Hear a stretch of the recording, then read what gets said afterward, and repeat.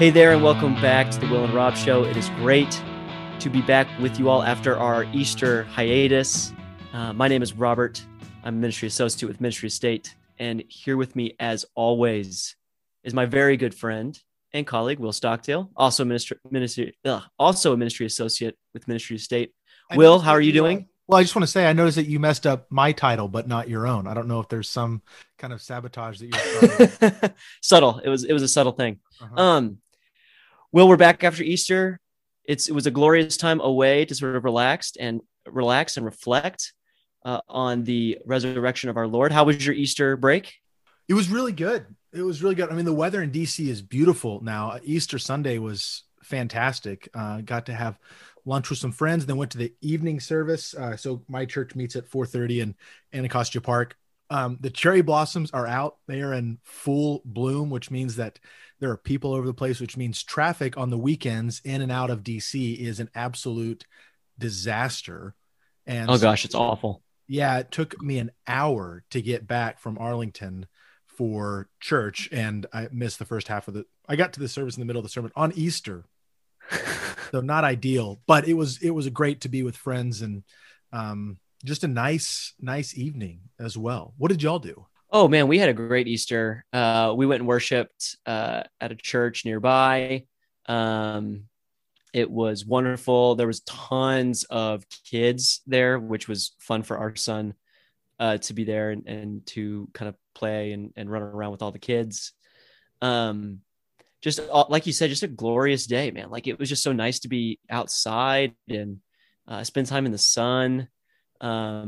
James got his Easter basket, obviously, that came with some play toys outside. So obviously we had to spend the entire day mostly digging up my yard, but that's what you do on holidays. So yeah, it was a great Easter, and I had such a great time really just relaxing over the last 2 weeks. We took a break from the podcast, and it was just nice to kind of spend more time in the Word and reflection and with family. So I know that the Easter break was just so wonderful for us. And I think a lot of people had the same feeling. I know I saw a lot of people taking breaks from like Twitter and the news during Easter. I think that's probably a good time to do that.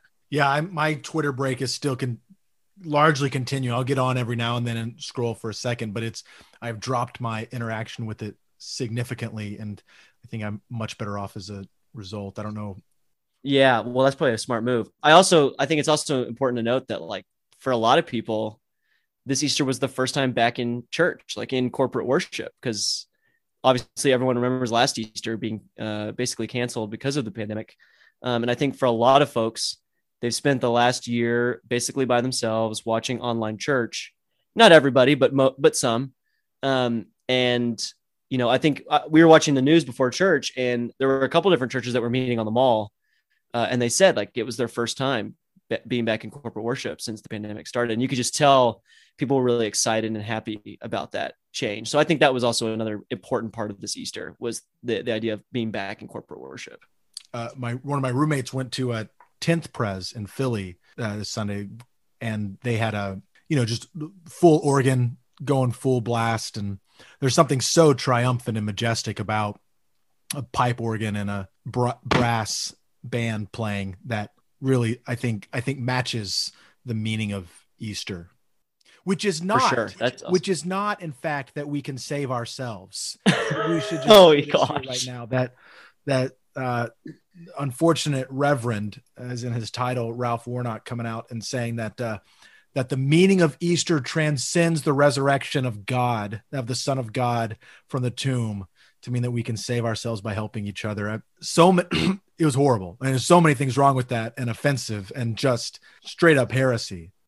I mean, it's so funny because heresy is not funny, obviously, but I think I mentioned this in one of our episodes before we left before we took our Easter break, which is that, you know, every single year I hop on either like New York Times, Washington Post, Twitter, whatever, and there's always some like sort of mainstream article that goes viral where basically they grab a bunch of sort of progressive leaning theologically progressive people, basically saying that, you know, denying the resurrection, My favorite line one year was there was this seminary prof, I think up in New York, that basically said, like, I don't understand why people are so obsessed with the physical resurrection. And it's just like, we always write these articles every single year around Easter as if First Corinthians 15 like never happened. That's what I was thinking. Yeah, maybe he should read his Bible. Maybe that seminary professor should get into his Bible and understand why people take a physical resurrection so seriously. Maybe right. Should Thomas putting his hands into the side and Jesus asking for that. Those exactly change his opinion a little bit. But it was kind of interesting because this year I did notice, like, I got quite a few more. Maybe this is because I'm like in seminary and in ministry now, but I got a few more texts than I normally do on Easter of people actually sending me that tweet and saying, like, I don't understand this. Like, where does this come from? Like, sort of figuring out that there is a sort of branch of, I don't really want to call it Christianity, but there's a branch of, it's not Orthodox Christianity, but there's a branch of Christianity that does like deny the resurrection, that does deny substitutionary atonement and all these kind of things. And I thought it was interesting to sort of see people's reactions to being like, oh, like, I didn't know that was actually a thing. No. And I think your point about, is it progressive Christianity or not? I would say, matter of fact, that the progressive utterance of Ralph Warnock is in fact no form of Christianity at all, that it is such a massive deviation from the Orthodox faith of what has been taught throughout the ages, that it actually bears no similarity to what is Christianity. It's J. Gresham Machen's Christianity and liberalism. Yeah. That liberalism, again, of the kind that came out of Germany in the 18th century is not in fact political liberalism, but it is a theological school of interpretation. It's not. It's a complete other thing on its own, and it's also very thoughtless because what hope is there, in fact? And it turns into, maybe we can do a show on this at some point, but the revitalization of pagan impulses within the American cultural context as a result of us going to a post-Christian phenomenon of secularism and then post-secularism, if that even isn't such a thing so far in spiritualism. For sure. Well, yeah. I think, it was interesting. I was leading a study. I'm leading a study through the Gospels right now with a group, and to sort of do a survey of stuff. One of the points that I was trying to make was like, why the Gospels are important is because ours is an historical faith. I mean, we believe that actual things with actual people happened in real places. And what's interesting is we read 1 Corinthians 15, and it's true. Like, when you hear some of these utterances of unorthodox Christianity or whatever you want to call it, it becomes progressively sillier, right? Like, you're like, oh, if like the resurrection didn't happen, then like what you said, like everything's completely hopeless. Like we really are to be pitied if this thing didn't happen, because nothing would make sense and none of our claims would make sense. They all sort of like divulge within, on top of themselves.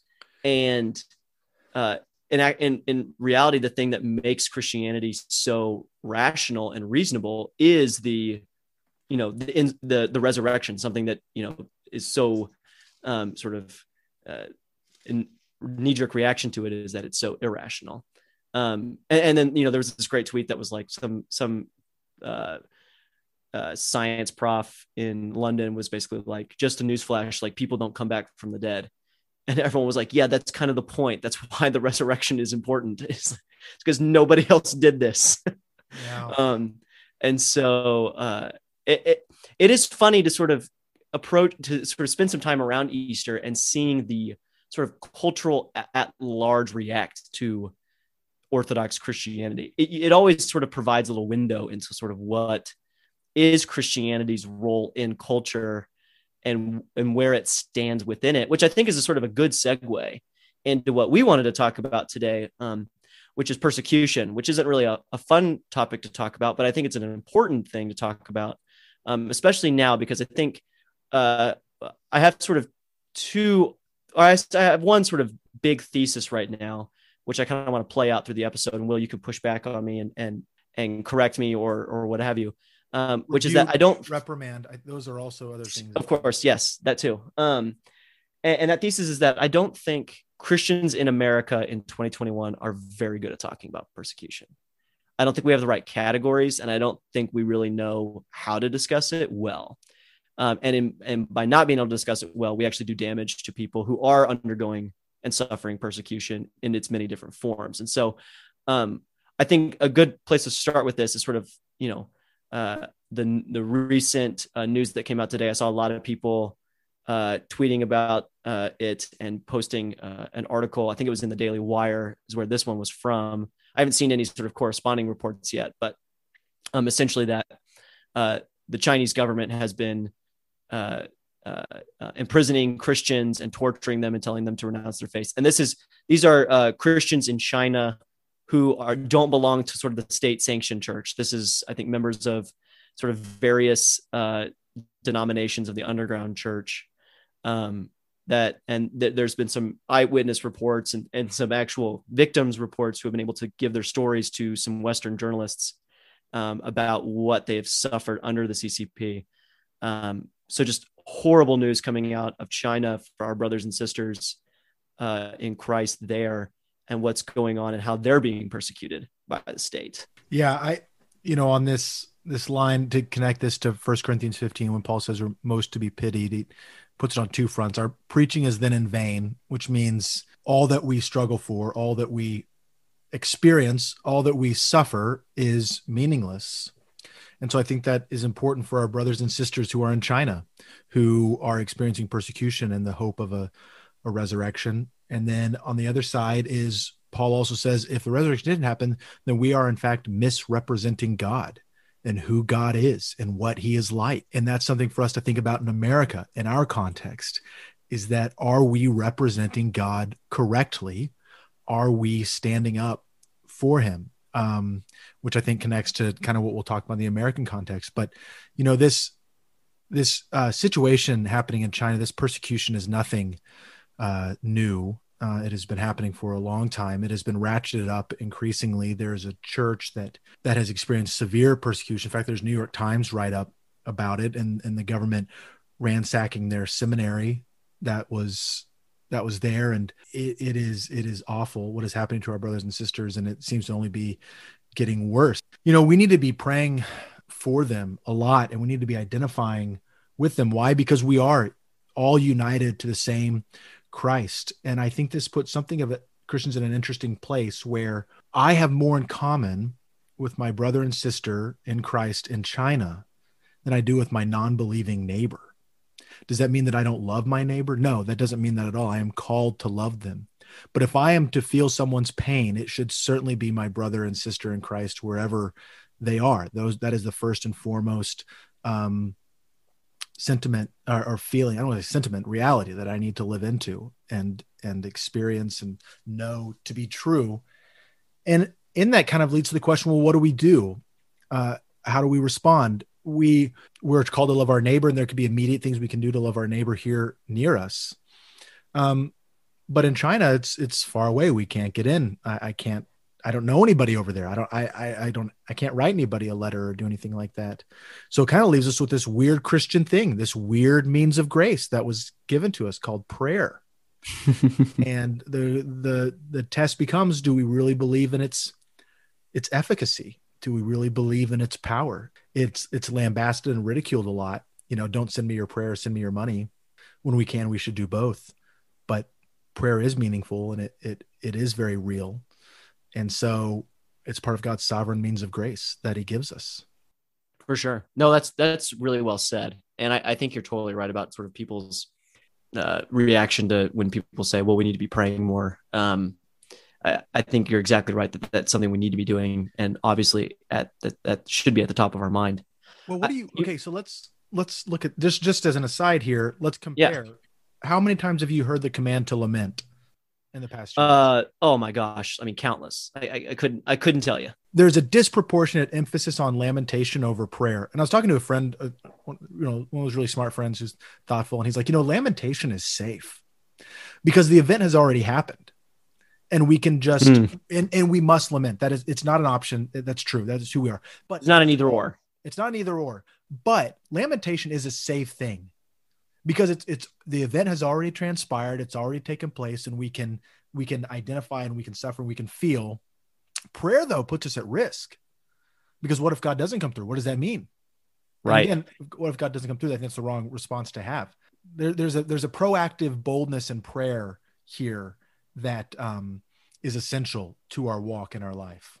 No, I think that's really well said. And it is interesting that the discrepancies and whether people call for prayer or lamentation, that's going to be something I'll probably start looking for a lot more now that you've said that. I think another thing that you made a point on that is really important to say, which is that the bond between believers cross any sort of boundary, whether that's racial or gender or what have you, national, that we have a very special primary bond with our brothers and sisters in China that we don't share necessarily with non-believers in our own country. And it sort of leaves me with this conclusion, and maybe this is me being a little bit too cynical or maybe I don't know what you want to call it, but that sort of, because that truth exists, it frustrates me when Christians are not more willing to sort of stand up and condemn what is happening to our brothers and sisters in China in sort of a geopolitical sense. And I mean that by not really recognizing the real threat. And when people don't recognize the real evil that the CCP represents in our nation, in our world today.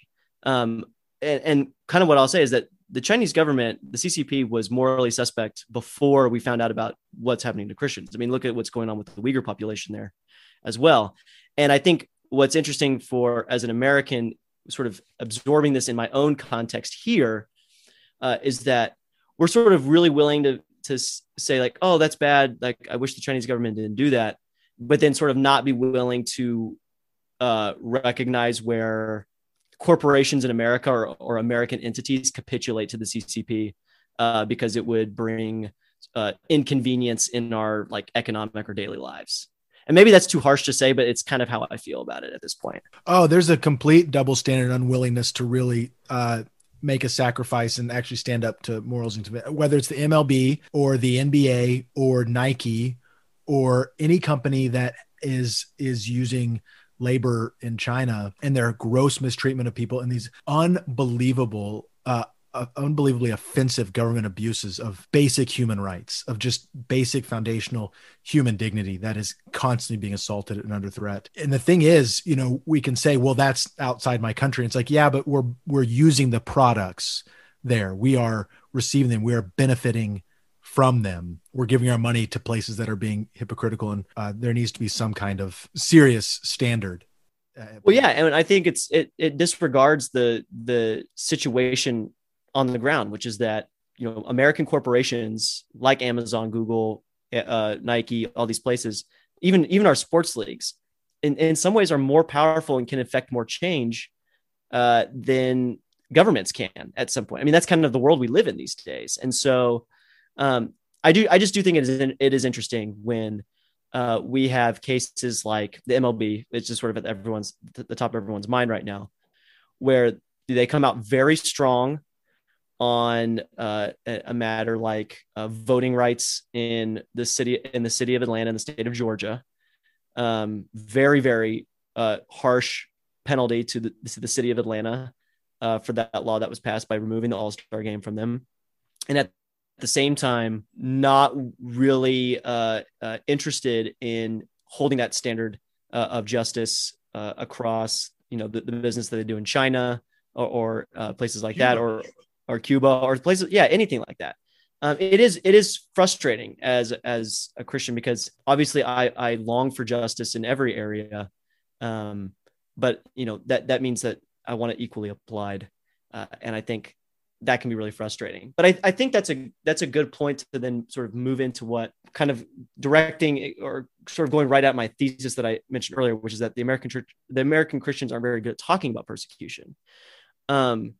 Because one thing that I'll hear, so like, let's keep this what's going on in China in the back of our minds, right? You'll often hear this thing where you'll go, oh, look what's happening to our brothers and sisters in China.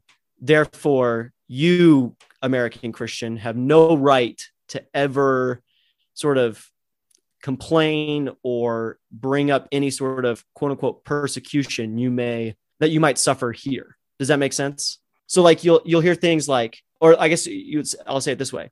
It seems that we speak of persecution in sort of a objective standard instead of necessarily a relative standard based on certain surrounding circumstances. Is that a fair thing to say? Yeah, I think what you're getting at is, so we'll just jump into, I think what we've both been thinking is two instances, Jack the Cake Baker.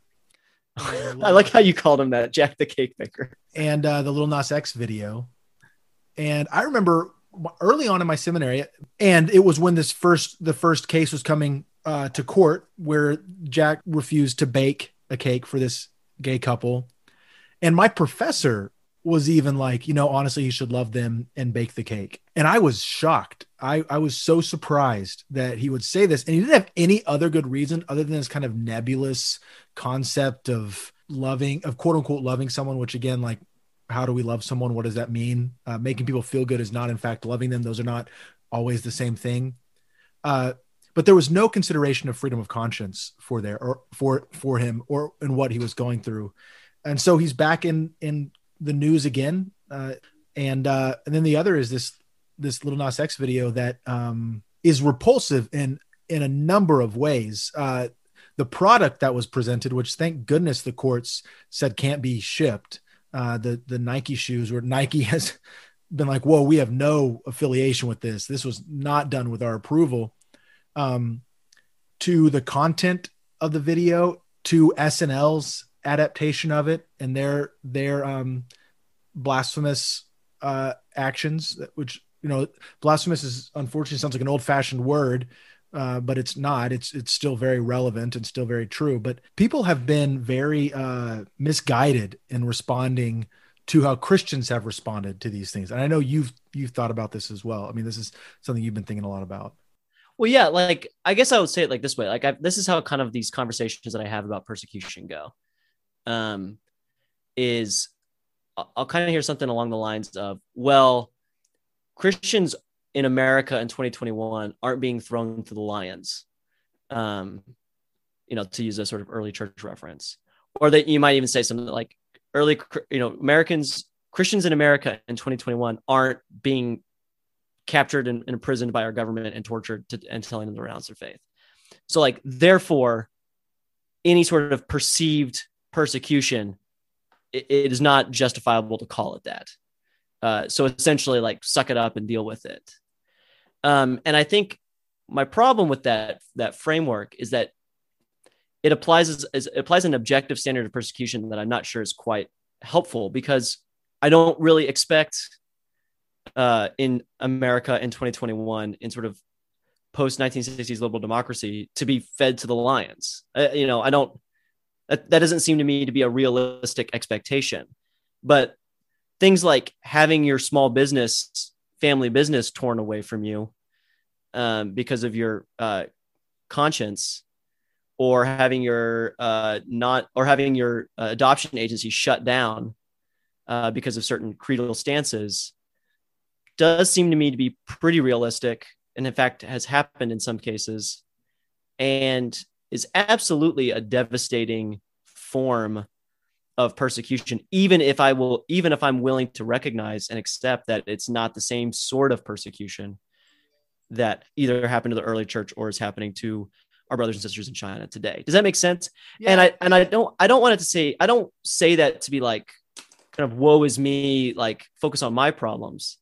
But I think sort of telling somebody like, I'm not speaking directly to Jack Phillips in this case, right? I'm talking sort of anybody that's sort of concerned about what might happen to their economic livelihoods because of what they believe in terms of orthodox tenets of Christianity. Like, it's not very helpful to look at them and say like, well, at least you're not being thrown to the lions. Like, I just don't think that's a very helpful response. Yeah, I think there's almost a definitional problem here where people think that persecution is the same word as martyrdom, and that they're in fact, martyrdom is losing one's life for one's faith, dying for one's faith.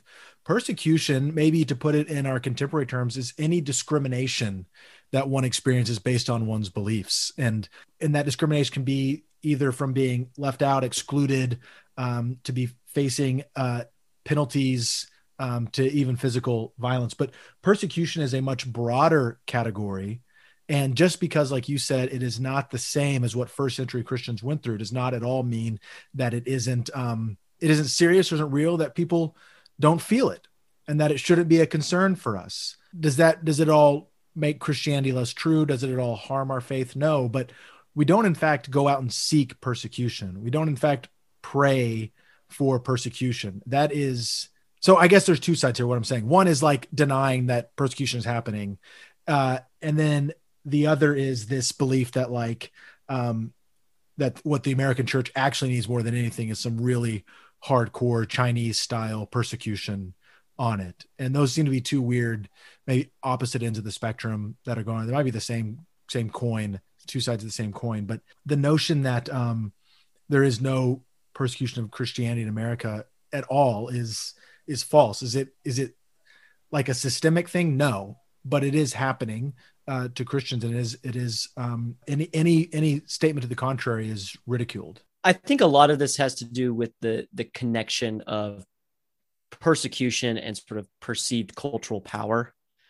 So I think a lot of folks who will sort of downplay the persecution that American Christians may suffer today, I think often attach a sort of idea that, well, it sort of just looks bad when Christians do this because it looks like they're sort of trying to retain a cultural power that they've since abandoned or maybe like don't deserve to have.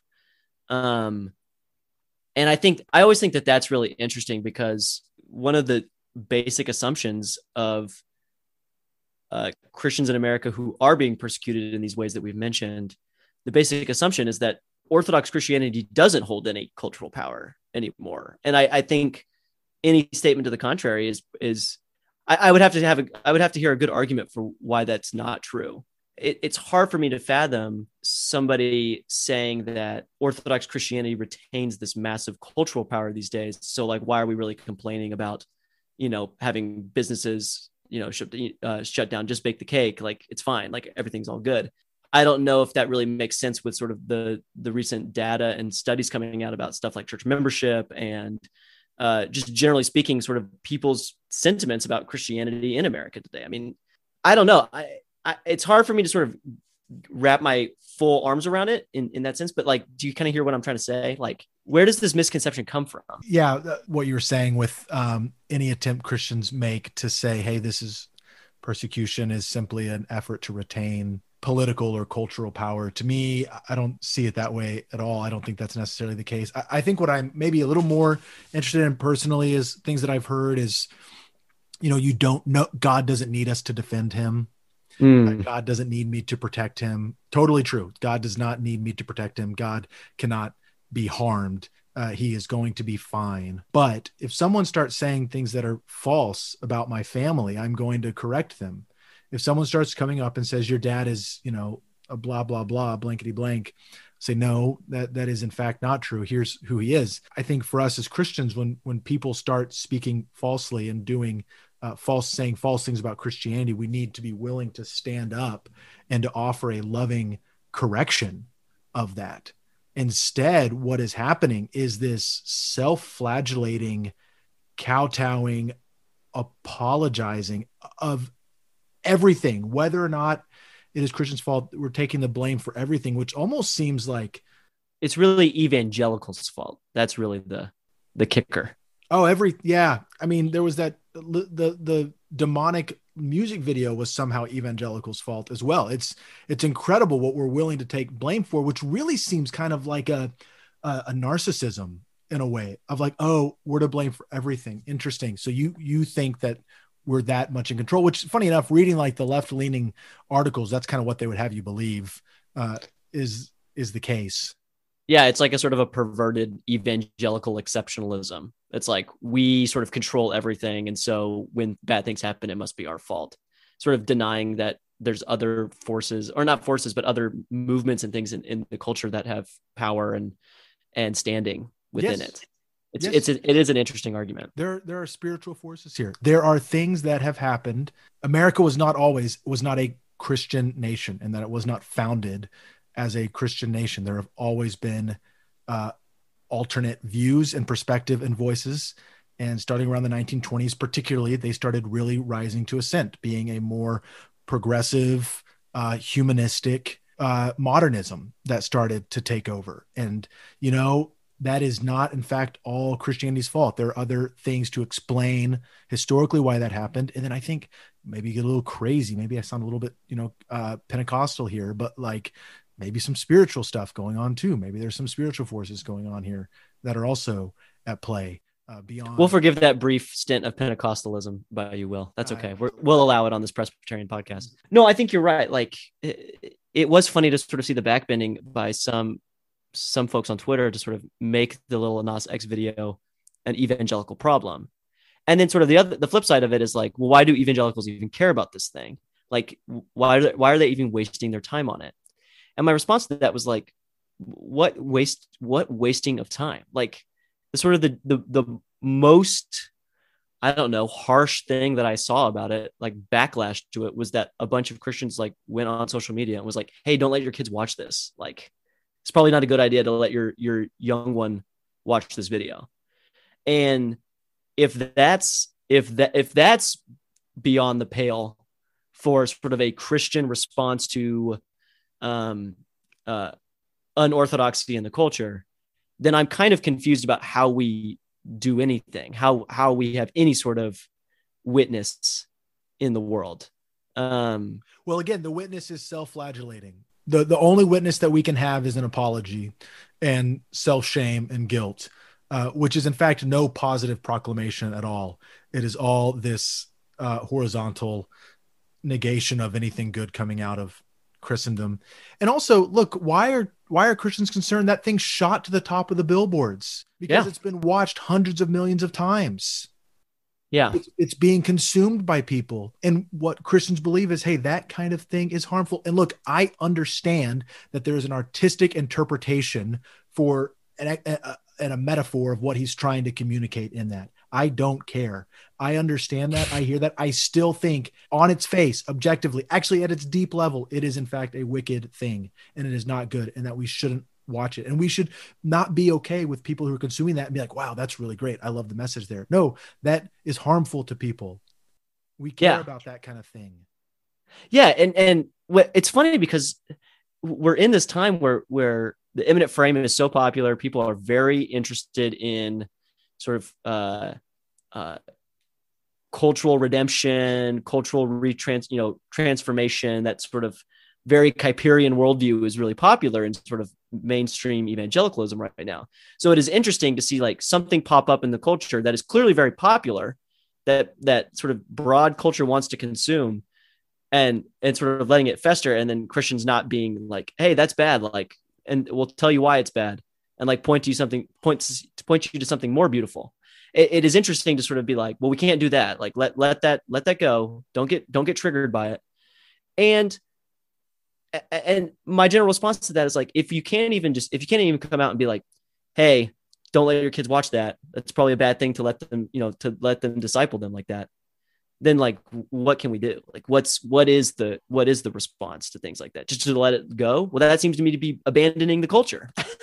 Well, and I think one, it's frustrating the lack of understanding of like philosophical, intellectual understanding on the part of people like at the New York Times who tell Christians they ought not worry about this kind of thing. Like, maybe look what our theology says before you tell us not to worry about things, and maybe understand why we'd be worried about it. But the bigger concern for me is Christians, and the fact that there are Christians out there who are like, hey, this shouldn't be something that you should worry about or allow to be upsetting to you. Like, hey, I think that's actually worse and more problematic, that we do in fact as Christians need to be paying attention to this kind of stuff, and we can call it out and condemn it when it is in fact evil and wrong.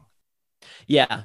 And the reason why I sort of to bring these two things together is because a lot of memes that I saw going around were, you on one hand, it's showing like, hey, this is what's going on. Chinese Christians are dealing with this major problem, right? Like, and sort of the way that they're responding. And then you sort of put that next to, side by side with an American Christian who's sort of complaining about the Lil Nas X videos, and sort of the general sense of the meme is to sort of like, look how, sort of weenie American Christians are. They're not really prepared to like stand up for their faith or be or sort of recognize what's going on in reality. And I just I look at that and I just go like, why are we making this an either or? Why are these two problems pitted against each other? And so we have to make a value judgment about which is worse, and therefore all of our attention goes to it, and we can't give the other side any attention. And I find that to be a false dichotomy that I'm not willing to accept, mostly because the conclusion is coming from sort of what I perceive to be a culture that's increasingly hostile towards Orthodox Christianity. And I'm sorry if I don't really sit there and accept the sort of, hey guys, just stop worrying about it. Like, sorry if I don't really take that at their word. Does that make sense? Yeah. Well, let's look at why would secularism, progressive secularism, be so affronted by Christians not accepting this music video? Well, it is a music video at its deepest about Lil Nas X expressing his authenticity and the struggle with it being repressed. That is what is being threatened. Is the perception is that by Christians not liking this, that they are threatening someone's authenticity. And if there is any apex of existence for someone in America, it is to be authentic. Whatever, it doesn't mean anything objective. It doesn't mean anything uniform. It means authentic is whatever Will or Robert decides it to be for ourselves at that time. And instead we say, hey, authentic living is living according to the will of God. Everything else is a deviation and something that is lesser than what God designs. And that includes our personal lives. That includes societal living, government, like all of these things are under that. There is an authentic way that is God honoring and an authentic way that is dishonoring to God. And so part of the reason people, I think, are so upset about this video being, pushed back on is that it's threatening the cultural zeitgeist, this cultural idol of quote unquote authenticity, which is nothing more than idolatry of the self and complete self-indulgence of very whims and wants. Well, I think you're exactly right. And what you're getting at basically is, I think, a couple pieces that have gone viral. I know one has been Shadi Hamid's piece about America Without God, which is essentially that it's not a sort of cultural force so much as it is a religion, right? Like it's a competing religion to Christianity, and therefore its dogmas and tenets are held on the opposite side as sort of strenuously as we hold our beliefs. And so I think that's an important point to remember in all this stuff, is that it's not sort of a cutesy music video that's sort of detached from what's going on in sort of mainstream culture. It actually represents what you're saying, a larger phenomena of idolatry and false religion that is absolutely part of the Christian life, is to be a prophetic witness against those things and to call people back to the truth. 100%. And let's just call a spade a spade. The North and the South have had different heresies that they've struggled with.